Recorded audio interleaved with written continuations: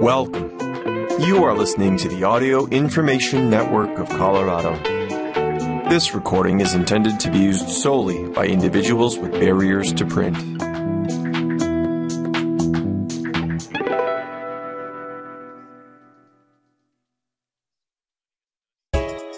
Boulder Weekly is being brought to you in part by Weissman Family Dental in Boulder, Colorado. For over 25 years, Weissman Family Dental has been providing high-quality dentistry. They offer regular checkups, emergency care, and a wide range of specialty services. They also have staff that speak Spanish. If you are looking for a new dentist, find them at weissmanfamilydental.com or call them at 303-494-0101 and tell them Audio Information Network of Colorado sent you. Thank you for joining us for the Thursday, May 12th edition of the Boulder Weekly. My name is Orion Rooney. Today, we will be reading the following articles. The Iron Law of Prohibition by Will Brenza. The Secret is Out by Emma Athena. Hands on the Wheel by Adam Perry. Studio Project reminds visitors animal rights are no joke by Matt Mainpaw. The Cure for Retirement by John Lendorf. A Brewery from Another World by Matt Mainpaw.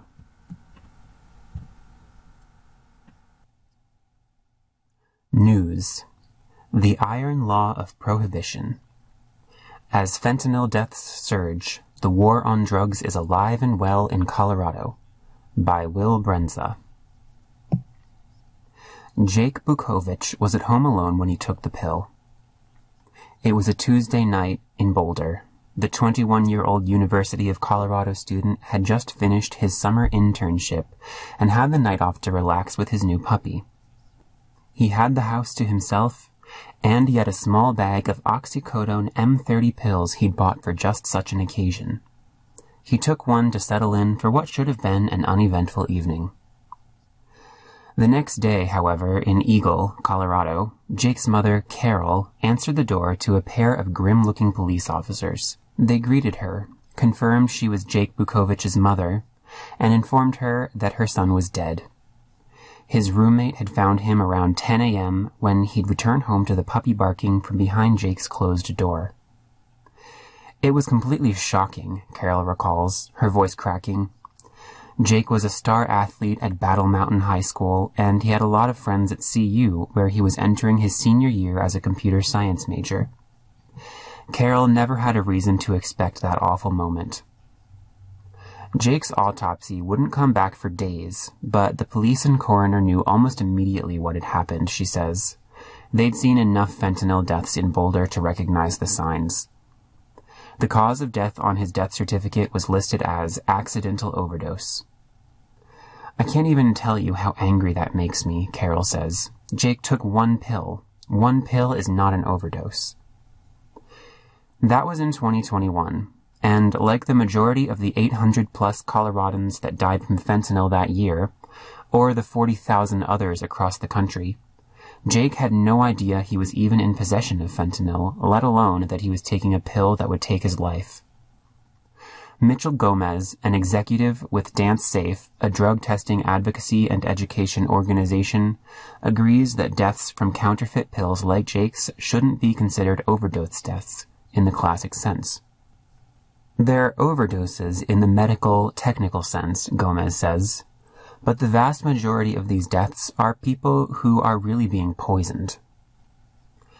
Aiming to address this crisis, Colorado's HB 22-1326, or the Fentanyl Accountability and Prevention Bill, moved to Governor Paulus's desk on May 11, 2022, for its final signature before becoming law. The bill, one of the state's most controversial and closely followed policies of the year, would make simple possession of fentanyl, or any drug cut with it, a felony offense instead of a misdemeanor. During its third reading on May 6th, Colorado's Democrat-controlled state Senate voted to make it even more punitive by taking out an important guardrail that protected users like Jake, unknowingly in possession of fentanyl. The House Appropriations Committee approved HB 22-1326 on an 8-3 vote. Governor Paulus now has 30 days to sign it into law. I know people don't think this is a perfect bill, Rep. Alec Garnett, D. Denver, House Speaker and sponsor of the bill, in a statement said, adding, "A perfect bill isn't possible." Among Garnett's co-sponsors for HB 22-1326 are Sen. Brittany Peterson, D. Lakewood, and Rep. Leslie Herod, D. Denver, who was also behind the similarly controversial HB 21-1317 regulating marijuana concentrates bill. See Weed Between the Lines, Concentrated Regulation, July 1st, 2021. In 2019, Colorado passed HB 19-1263, reclassifying quantities under 4 grams of nearly all Schedule 1 or 2 substances as a misdemeanor rather than a felony offense. See News, High Country Defelonization, September 9th, 2019. It was widely regarded as a progressive step toward ending the drug war in this state, reducing criminal penalties that often target users instead of distributors. According to the Colorado Criminal Justice Reform Coalition's CCJRC recent Fentanyl in Colorado report, between January 2020 and January 2022, more than 31,000 drug cases in Colorado were filed against low-income individuals. Of those cases, 75% were for simple drug possession or for sharing drugs for personal use. Only 9% were for low-level dealing, 9% for mid-level dealing, and 6% for high-level dealing. The best way to treat drug addiction is not with a felony conviction, but rather to connect the person with treatment, Boulder District Attorney Michael Dougherty told Boulder Weekly in a 2019 interview about HB 19-1263. This new bill, HB 22-1326, would largely undo what HB 21-1263 accomplished. It would reclassify possession of just 1 gram of any substance laced with even trace amounts of fentanyl as a felony. Prior to its third reading in the state Senate, the bill included an important provision to ensure the bill wouldn't target users who'd unwittingly been sold fentanyl. It would have required prosecutors to prove that someone knew or had reasonable cause to believe that they were in possession of fentanyl-laced substances. If they were unaware that fentanyl was present, the possession charges could have been dropped to a misdemeanor. But on May 6th, less than a week before the legislative session ended and during the bill's third reading, the state Senate voted 18-17 to remove the knowingly provision, meaning any user unwittingly caught with between 1 and 4 grams of fentanyl-laced cocaine, MDMA, heroin, pills, or any other substance automatically gets a felony charge. If convicted, that will haunt their record for years or decades. The House Appropriations Committee approved this change when it passed bill on Wednesday. There are some positive aspects of HB 1326. The bill requires some felony offenders to be placed in a residential treatment facility for additional treatment. It expands the entities eligible to receive opiate antagonists, like naloxone. It requires jails to provide opiate antagonists and prescribe medication for opiate use disorders when certain individuals are released, and permits schools to acquire and maintain opiate detection tests on premise. The bill would also provide $20 million for the Antagonist Naloxone Bulk Purchase Fund, appropriate $6 million to fund the Harm Reduction Grant Program Cash Fund, and allocate $300,000 to supply opiate detection kits to eligible entities. Proponents of the bill, like Garnett and Denver Police Chief Raul Pazon, argue that this tough-on-crime approach is the most effective way to mitigate the fentanyl crisis spiraling out of control in Colorado. However, drug reform advocates like Gomez are adamant that legislation like HB 1326 will only make things worse. As you increase drug enforcement penalties, what that does inevitably is encourage people who are doing drug transportation to switch to more potent analogs, he says. It's called the Iron Law of Prohibition. Coined by former NORML director Richard Cowan in 1986, the Iron Law of Prohibition suggests that when law enforcement intensifies, the potency of prohibited substances increases, or, as Cowan put it, the harder the enforcement, the harder the drugs. Gomez likens the situation to alcohol prohibition. It was nearly impossible to find beer and wine between 1920 and 1933. Bootleggers were risking their freedom, and there was far more value in running gin, moonshine, and whiskey instead of lower ABV beverages. The reason fentanyl became so prevalent is because it's easier to smuggle, Gomez says. When border enforcement goes up, dose per smuggled shoebox becomes the primary metric of concern for smugglers. Fentanyl is part of the third wave of America's opioid crisis. The first wave began in the late 1990s. As opioid prescriptions began increasing with the rise of pill mill pharmacies, opioid overdose deaths began rising too. The second wave began in 2010, as many states started restricting access and addicted users became unable to get prescriptions. They started switching to heroin as a result. This third wave began in 2013. As more potent synthetic analogs began hitting the scene, fentanyl started spilling over into other street drugs. Black market suppliers realized massive economic opportunities were opening, and so they started cutting synthetic opioids across the U.S. drug supply. Overdose deaths began exploding across the continent, along with the drug suppliers' revenue per smuggled kilogram. According to Statista.com, as of 2017, the price of 1 kilogram of pure fentanyl for a drug trafficking organization, DTO, was about $4,150. The revenue generated from 1 kilogram of fentanyl by a DTO is estimated to equal about $1.6 million. Fentanyl is 50 times stronger than street heroin, explains the CCJRC's Fentanyl in Colorado report. Its onset is extremely rapid, and the effects last for only 30 to 60 minutes.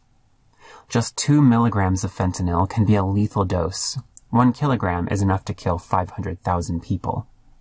And the Drug Enforcement Agency claims that about 42% of the black market pills they test contain at least 2 milligrams of fentanyl and up to 5.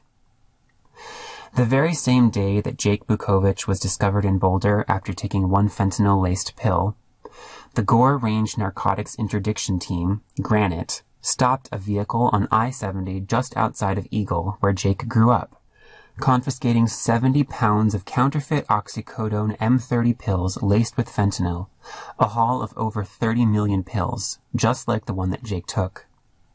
Those smugglers were going to prison no matter what, with or without HB 221326. But under the bill's current language, Jake would have been subject to felony charges too, even though he only had a few fentanyl-laced pills and no idea what was actually in them. I go back and forth on criminalization, Jake's mother Carol says. I do think that if you're distributing fentanyl in any way, shape, or form, that you should be held accountable. But the police can't be chasing every user. It needs to be the distributor or the manufacturer. If you just have fentanyl and you get caught with it, then suddenly you're a criminal. That's not going to change anything. Terry Hurst, the policy coordinator for CCJRC, agrees with that sentiment. You can't arrest your way out of a tainted drug supply, she says. Especially when policymakers are ignoring evidence and acting on outdated myths about drug regulation. Our focus was to really try to dispel some of those myths that are out there and try to provide pragmatic approaches for how to deal with the overdose crisis, and fentanyl in particular, Hurst says of the CCJRC's recent Fentanyl in Colorado report. A lot of what's in this report is really focused on what we believe works to save people's lives. For the report, CCJRC used data from the Centers for Disease Control, CDC, on state overdoses, comparing overdose rates by state. The first question they look at in the report: do states that classify drug possession as a misdemeanor have higher rates of overdose deaths than those that classify it as a felony? There is no correlation between drug overdose deaths and the severity of penalties for simple possession, the report reads, accompanied by a graph and table showing the data.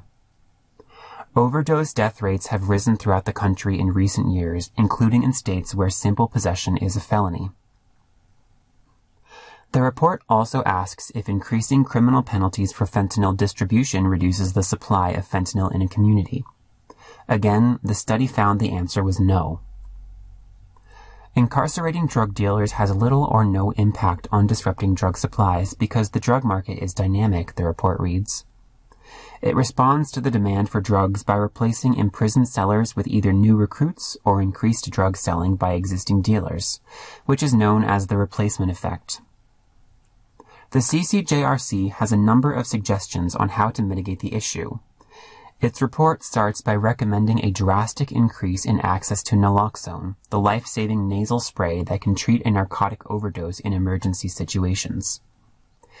Every Coloradan has a prescription for naloxone, brand name Narcan, and can purchase it at a Walgreens, or go search for a national organization like Naloxone for All and find a distribution point where you can pick it up for free.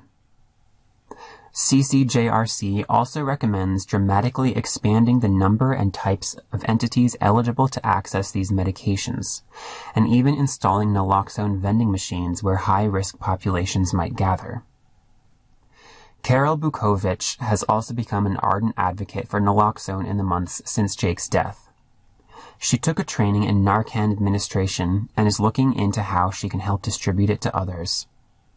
She's also started speaking alongside Maggie Seldine with High Rockies Harm Reduction, helping to spread awareness and educate Colorado's mountain communities about the fentanyl crisis.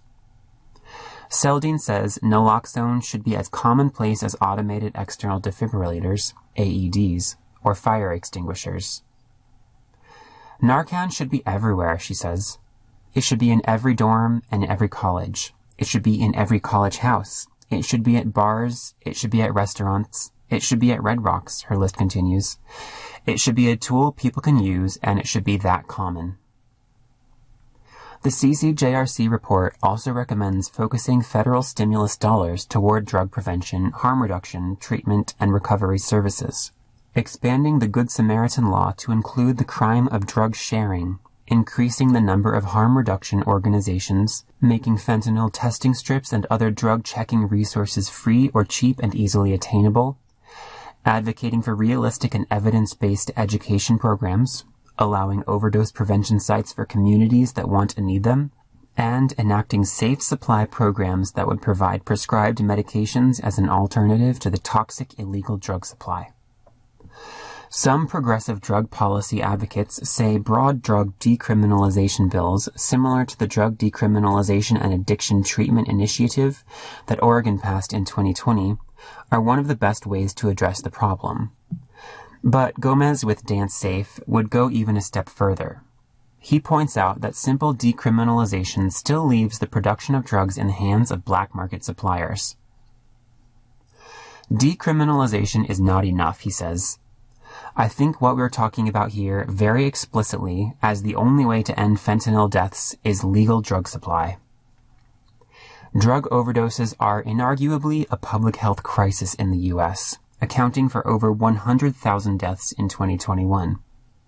Gun deaths, 20,726, traffic deaths, 31,720, and suicides, 1,859, combined, hardly equate to half of that.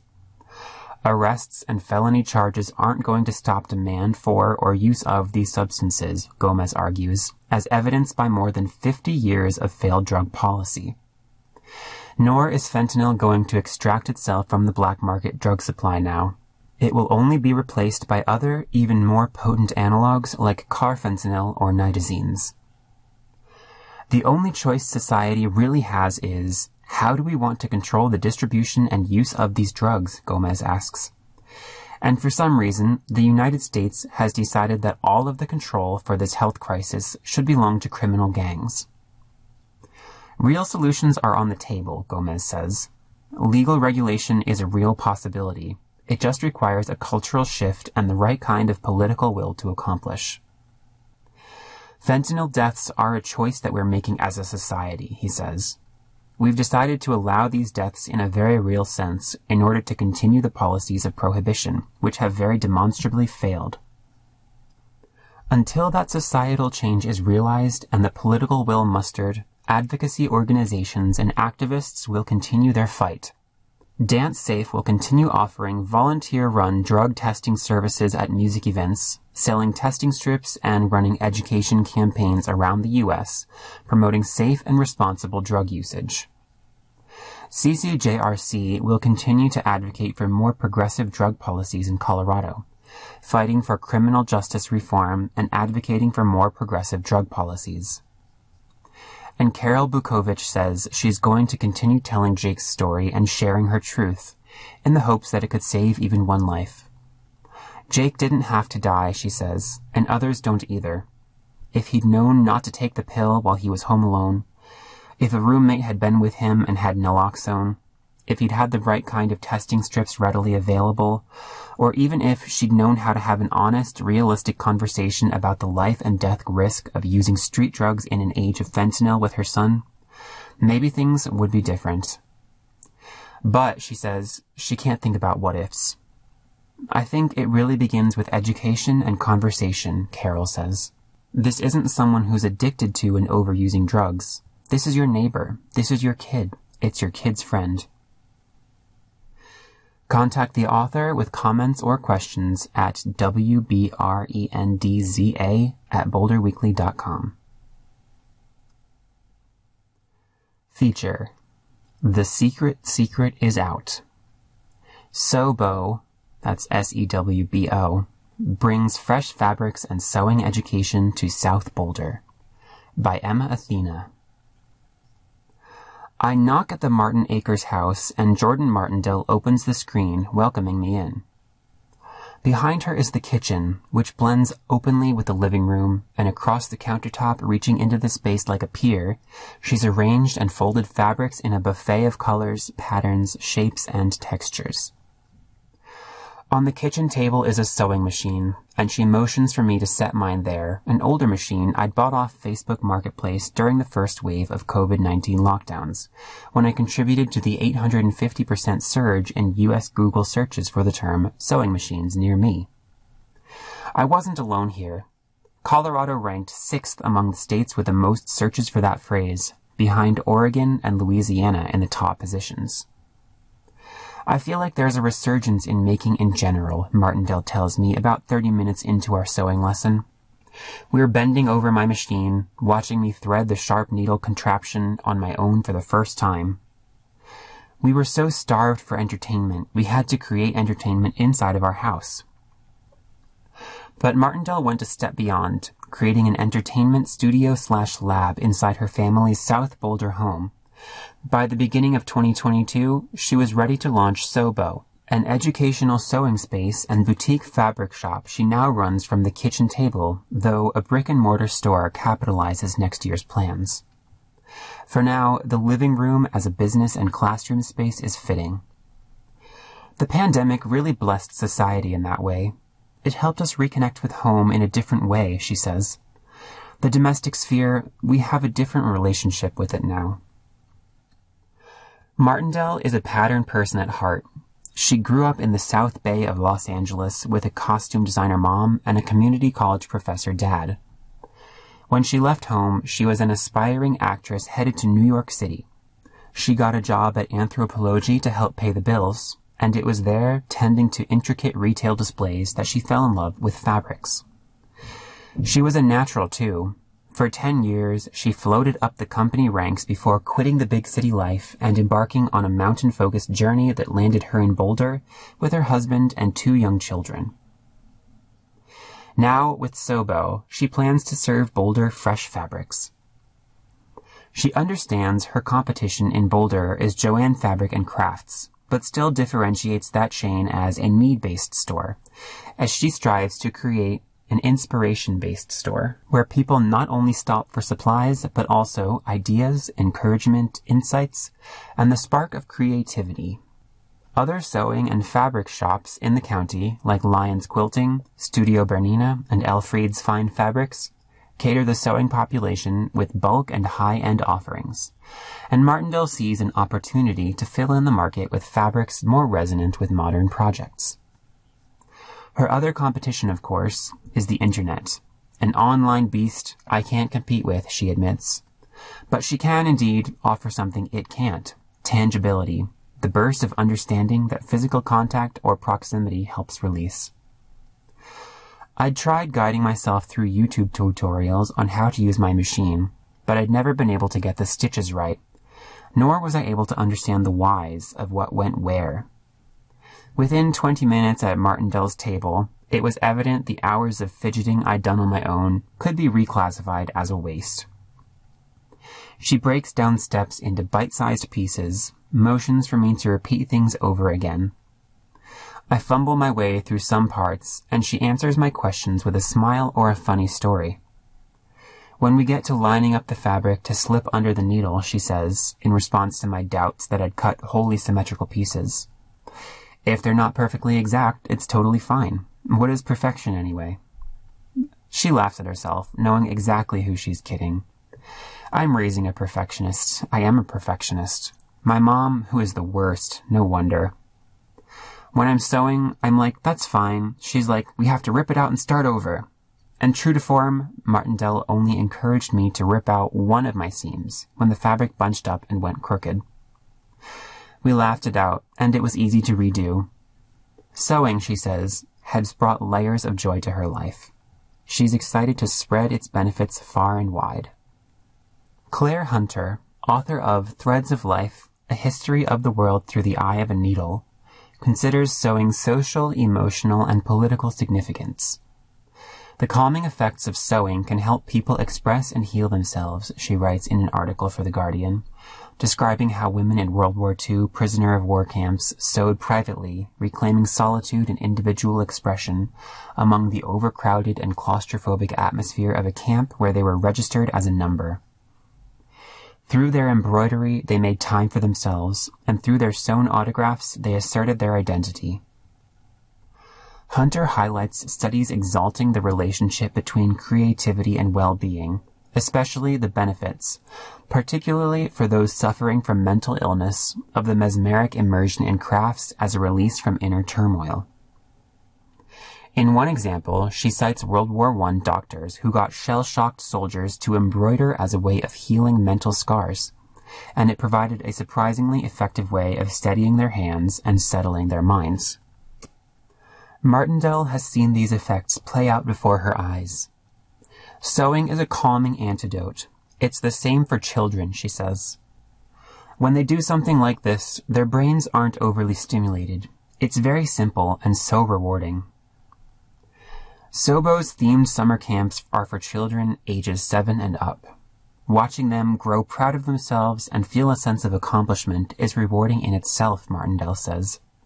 She's watched kids transform over the course of one class, arriving quiet and shy, leaving in smiles with new friends.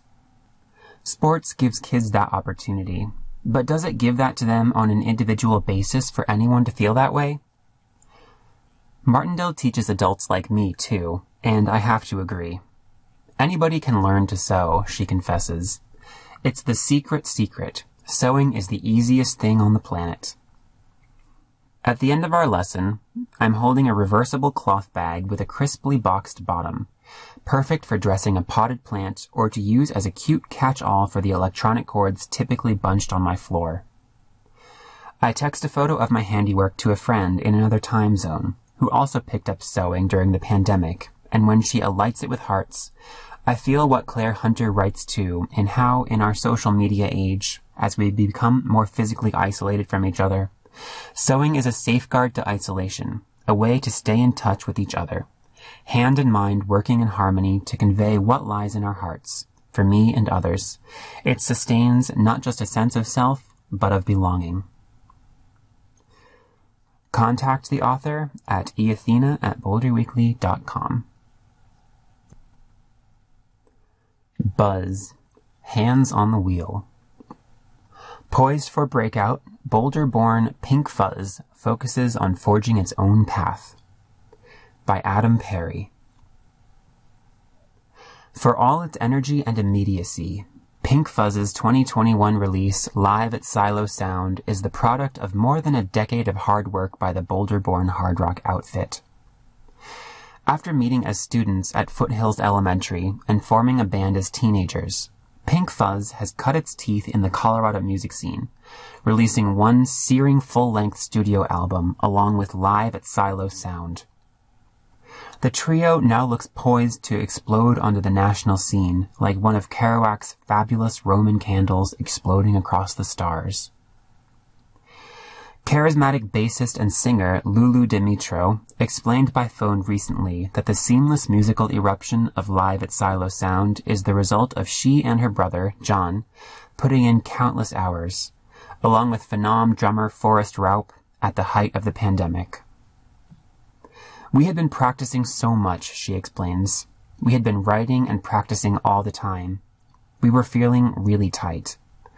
I think it's a great representation of us live, especially because you can hear everything. We were able to mix it how we like people to hear us when we're playing live. A lot of our fans have said, "We're so happy we can hear the lyrics." That's been really nice for us. John and I have really pretty voices when we sing together. I think they're really beautiful, and it lends itself well to our music live when you can hear it. If you can't, you're losing that aspect of what our band is. The trio, which has been touring since the Dimitros were teenagers, more recently released Fading Away, a 2-song EP of surprisingly mellow, heartfelt tunes driven by acoustic guitar. One of the tracks, Jake's Turn, is a sweet, slowed-down version of Turn, from Pink Fuzz's 2018 debut Speed Demon. We had a friend pass away last year unexpectedly, a childhood friend named Jake, Dimitro says. Turn was his favorite song of ours, so John reworked the lyrics and we took the acoustic version because it felt better for what the situation was. It felt really good to record it. We all grew up together, and I know it was really emotional and hard for John to do. And I think that you can hear that it's got a lot of heart in it. It was definitely a more emotional work for all of us, she says. I felt like the right move was to take it in that direction, because we all like that kind of music. We don't want people to think we're just loud and fast all the time. We've got a little more depth than that. Pink Fuzz is definitely associated with the Motorhead double whammy of fast and loud. But unlike some of the bands that inspired the Dimitros, their music is anything but loose, especially with all-star drummer Raup behind them.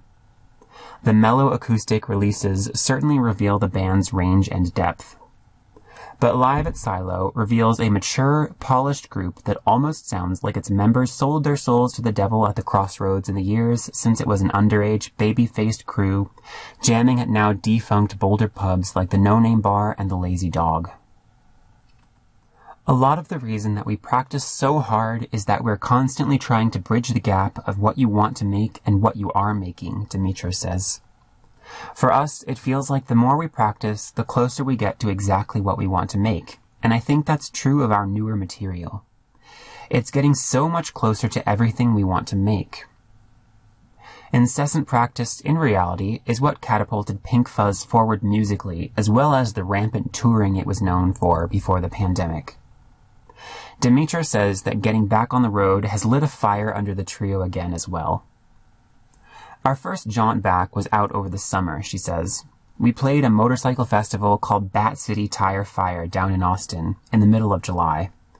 It was kind of overwhelming just from coming out of COVID, seeing how many people were out, but also just, wow. Everybody really wants to see music now. It kind of really gave us a confidence boost that people were ready to rock. John, 1 year older than Lulu and thus lovingly referred to as an Irish twin, shares front-person duties with his sister in Pink Fuzz, which she estimates has performed in 30 states. John's iconic braids and black motorcycle cap have made him instantly recognizable when he's out and about in the Colorado music scene, or just working on his car on a sunny Boulder day. But it's his rapidly increasing guitar skills that are really making him recognizable these days. Yeah, it's incredible. It's so cool, Lulu responds when I ask what it's like seeing her brother leap forward from riffing to shredding on guitar, as if he found a power-up in a video game. Sometimes we're on stage, and I'll look over at John, and I can't help but smile at him so big. I'm just like, you're so cool. It's incredible. And John taught me how to play bass. He's an unbelievable bass player, too. It's so cool seeing him become the guitarist he is, the voicing through his solos and the way he writes now. It's unique to him, and that's a huge achievement. He's getting into this crazy zone. He's got something special. But John practices every day for hours a day, and he doesn't let that up. That is 100% why he is crazy good. The 3 members of Pink Fuzz have been playing together for nearly a decade, even though they're still all 20-somethings. They have day jobs in addition to their passion at practicing and touring, but are all in some capacity or another connected to music, Dimitra says, either teaching music or working as session musicians. Pink Fuzz has taken giant steps musically, developing a career on the road with a fiercely DIY independent ethos. Dimitra says that could change soon, but the group is being very careful, because handing in the proverbial wheel to the wrong people could result in Pink Fuzz being driven in the wrong direction or even in a ditch. That's something we've been really cautious of, she stresses, because we've been doing this ourselves for so long, and it's really scary to give up control. We've talked to people in the past about what building our team would look like, and you really want to choose the right people that obviously have your best interest at heart, but also share the vision of what you see yourself doing. I think that for us, we're trying to stay true to the things we believe in and how we want to put our art out into the world. I think we're looking for a hybrid of us keeping our hands on the wheel and not just relinquishing all control to some conglomerate with some big idea of what they want us to do, she concludes. We have a pretty strong vision for what we want our career to be and where we see our future going. Live at Silo Sound presents one hell of a strong vision for Pink Fuzz's future. It's just the way we sound, Dimitra says. The only thing that's different is that there's a lot more energy when we're feeding off of a crowd. Email comments or questions to editorial@boulderweekly.com. Art and Culture. Studio Project reminds visitors animals' rights are no joke, by Matt Mainpaw. A multicolored snake twists up the stairwell of the Firehouse Art Center, some sections of its body exposed, revealing a spine and heart, its fangs bared. A combination of prints and stencil work, the project is the result of a collaboration between the Boulder Museum of Contemporary Art, BMOCA, and the Firehouse Art Center, called the Studio Project, aimed at helping student artists tackle social issues under the tutelage of professional artist mentors. Past iterations of the Studio Project have addressed the environmental impact of fashion and shown gratitude to essential workers in the pandemic, among other topics over the past several years. I want the students to talk about issues and how it affects them and their peers, says Elaine Waterman, Executive Director of the Firehouse Art Center. So whatever they're passionate about, that's the direction we end up going. According to Waterman, engaging students in issues that matter to them is a key part of the project. This time around, the high school students kept circling back to animal rights, food insecurity, and ethical husbandry. Once the subject matter is locked in, students are tasked with finding an artist whose work reflects the theme and issues they've chosen.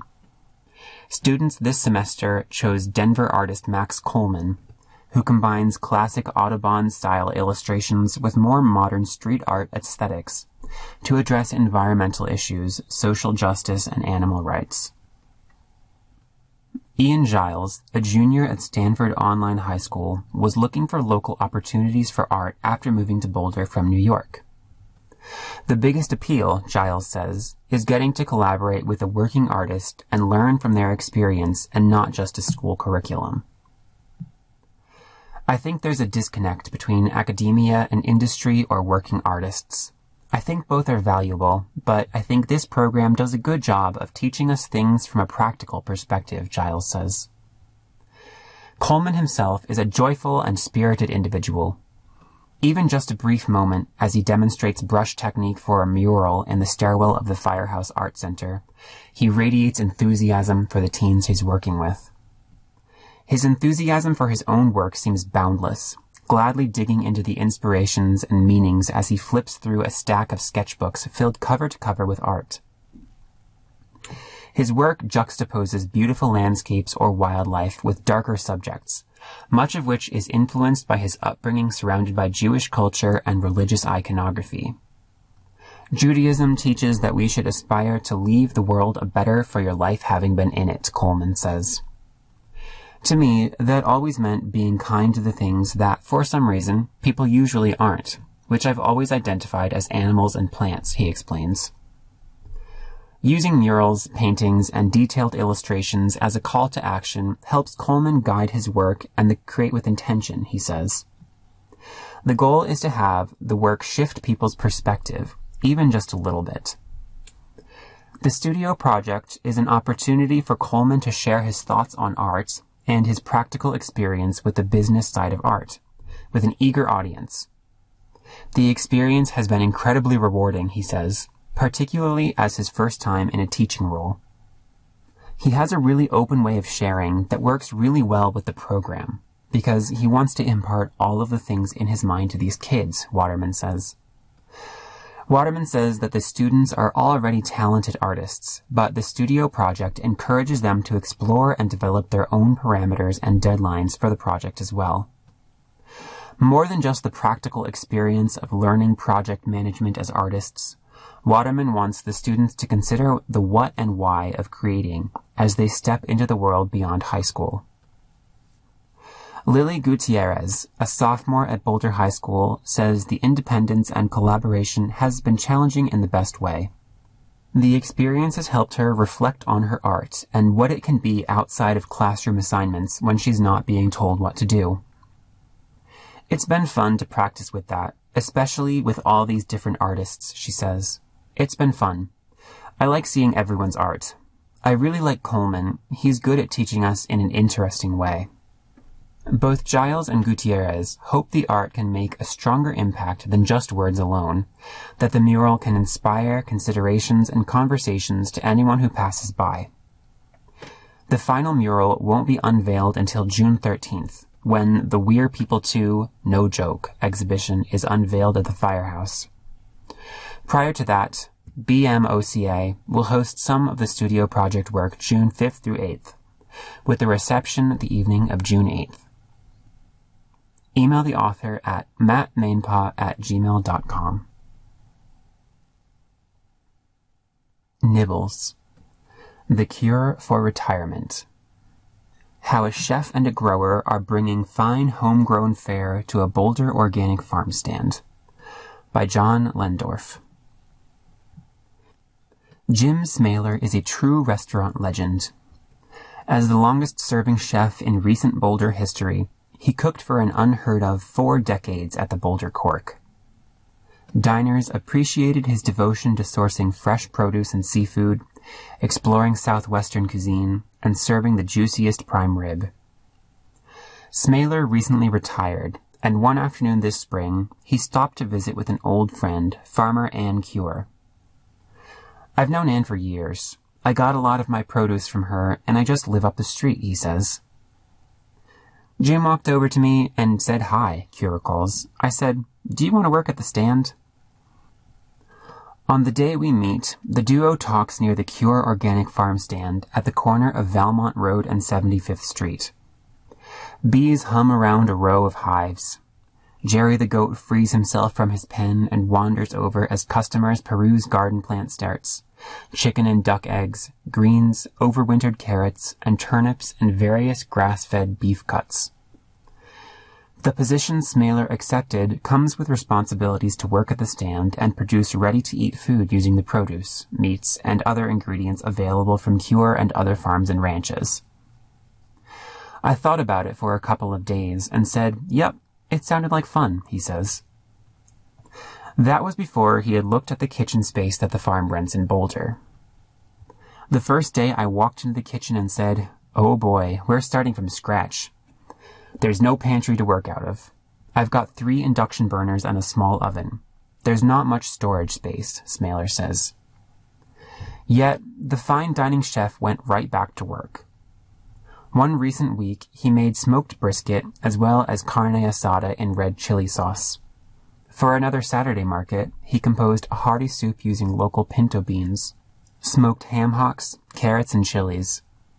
His red and green chili and cheese vegetarian enchiladas sold out almost immediately.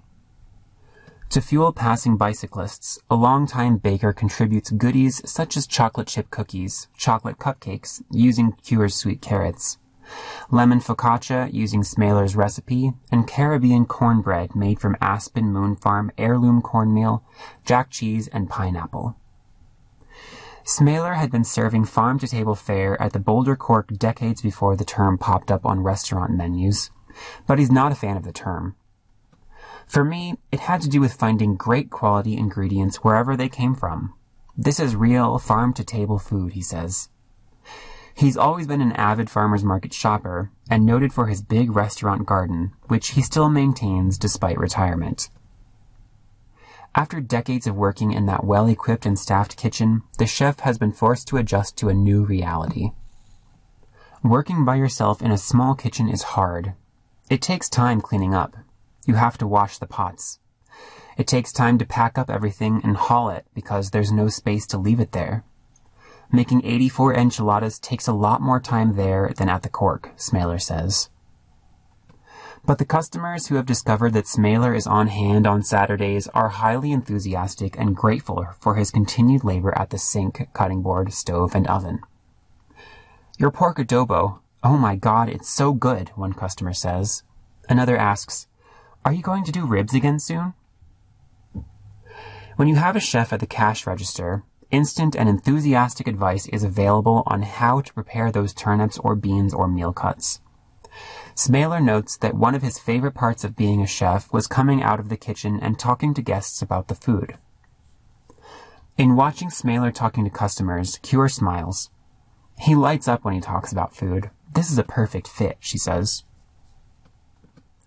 The coming week's menus will evolve as the farm catches up from a cool, windy, and dry spring and starts producing a bevy of organic vegetables.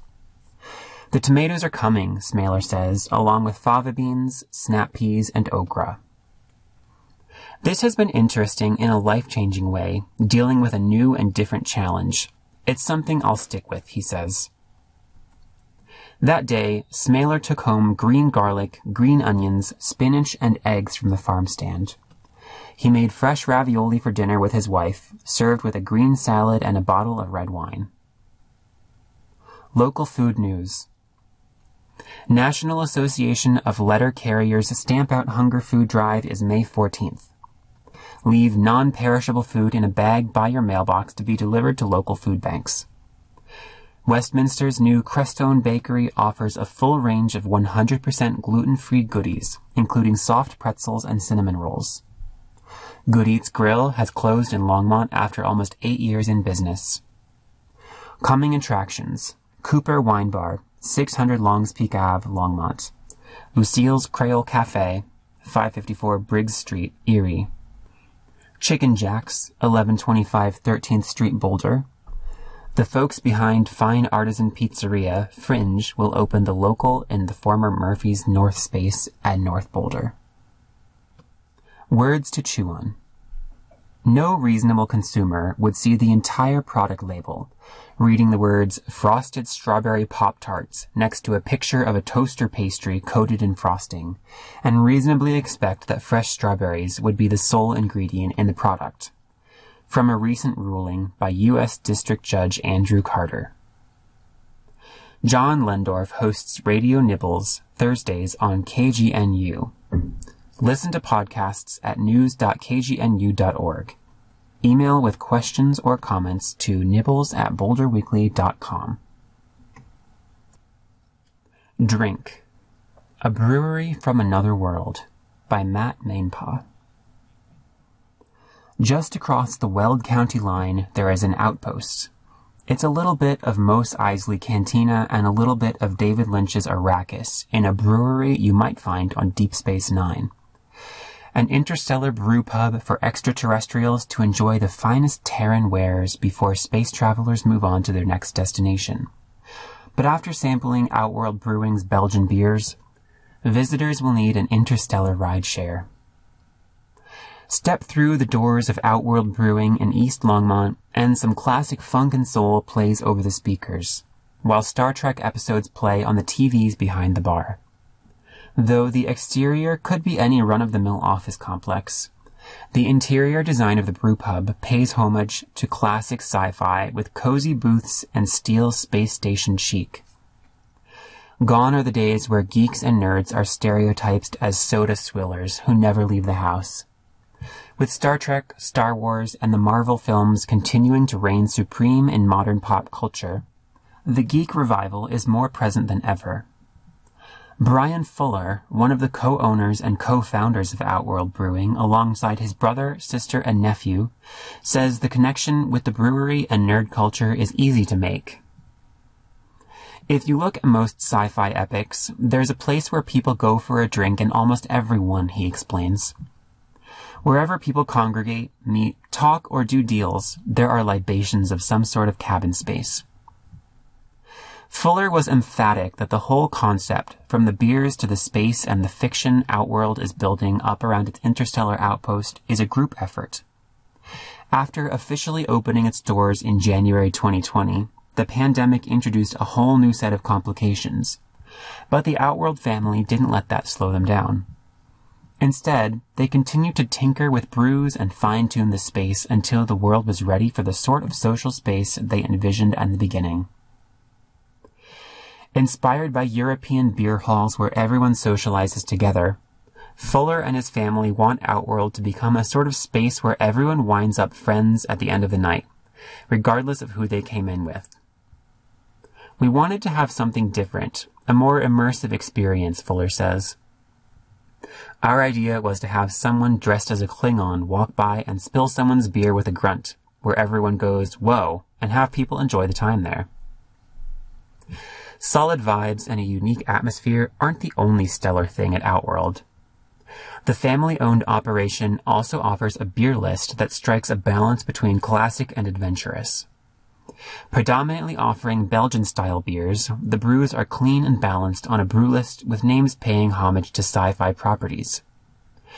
The Galactic Banditos is a Mexican-style lager that is light and easy to drink, with an appealing yeast bread note on the finish. A variation on the theme, the Green Ring Nebula adds Pueblo green chilies to the lager, giving it a robust and earthy quality without the heat.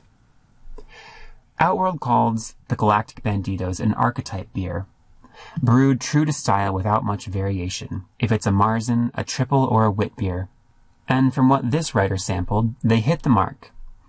For brews that venture beyond, voyagers, drinkers can expect a delightful challenge. Of note, the Owen Kali is a barrel-aged Belgian pale ale inspired by the classic horse feather cocktail. Brewed with ginger and lemon, the pale ale is aged 2 months in bourbon barrels, with a result that is tart and bright, with just a hint of spice, while still maintaining a session-worthy 5.6% ABV. The love of nerd culture and all things sci-fi and fantasy isn't limited to decor or beer names. Outworld Brewing hosts regular Pokemon Go meetings and movie nights, as well as offering space for tabletop players to meet up for Dungeons & Dragons. Greyhaven's Philosophy hosts meetings regularly, and Outworld has become one of the homes for the Front Range Star Trek fan community, USS Tiburon. If you're looking for some beers and a unique atmosphere, there's no better time to check out Outworld Brewing than the upcoming Cosplay for a Cause masquerade on June 4th. The family-friendly event will have food and a variety of activities throughout the evening, including themed food offerings and beverages, along with panels, trivia, and a costume contest. The festivities double as a fundraiser to benefit Greyhaven's Philosophy. Email the author at mattmainpaw@gmail.com. Thank you again for joining us for this week's edition of the Boulder Weekly, and my name is Orion Rooney.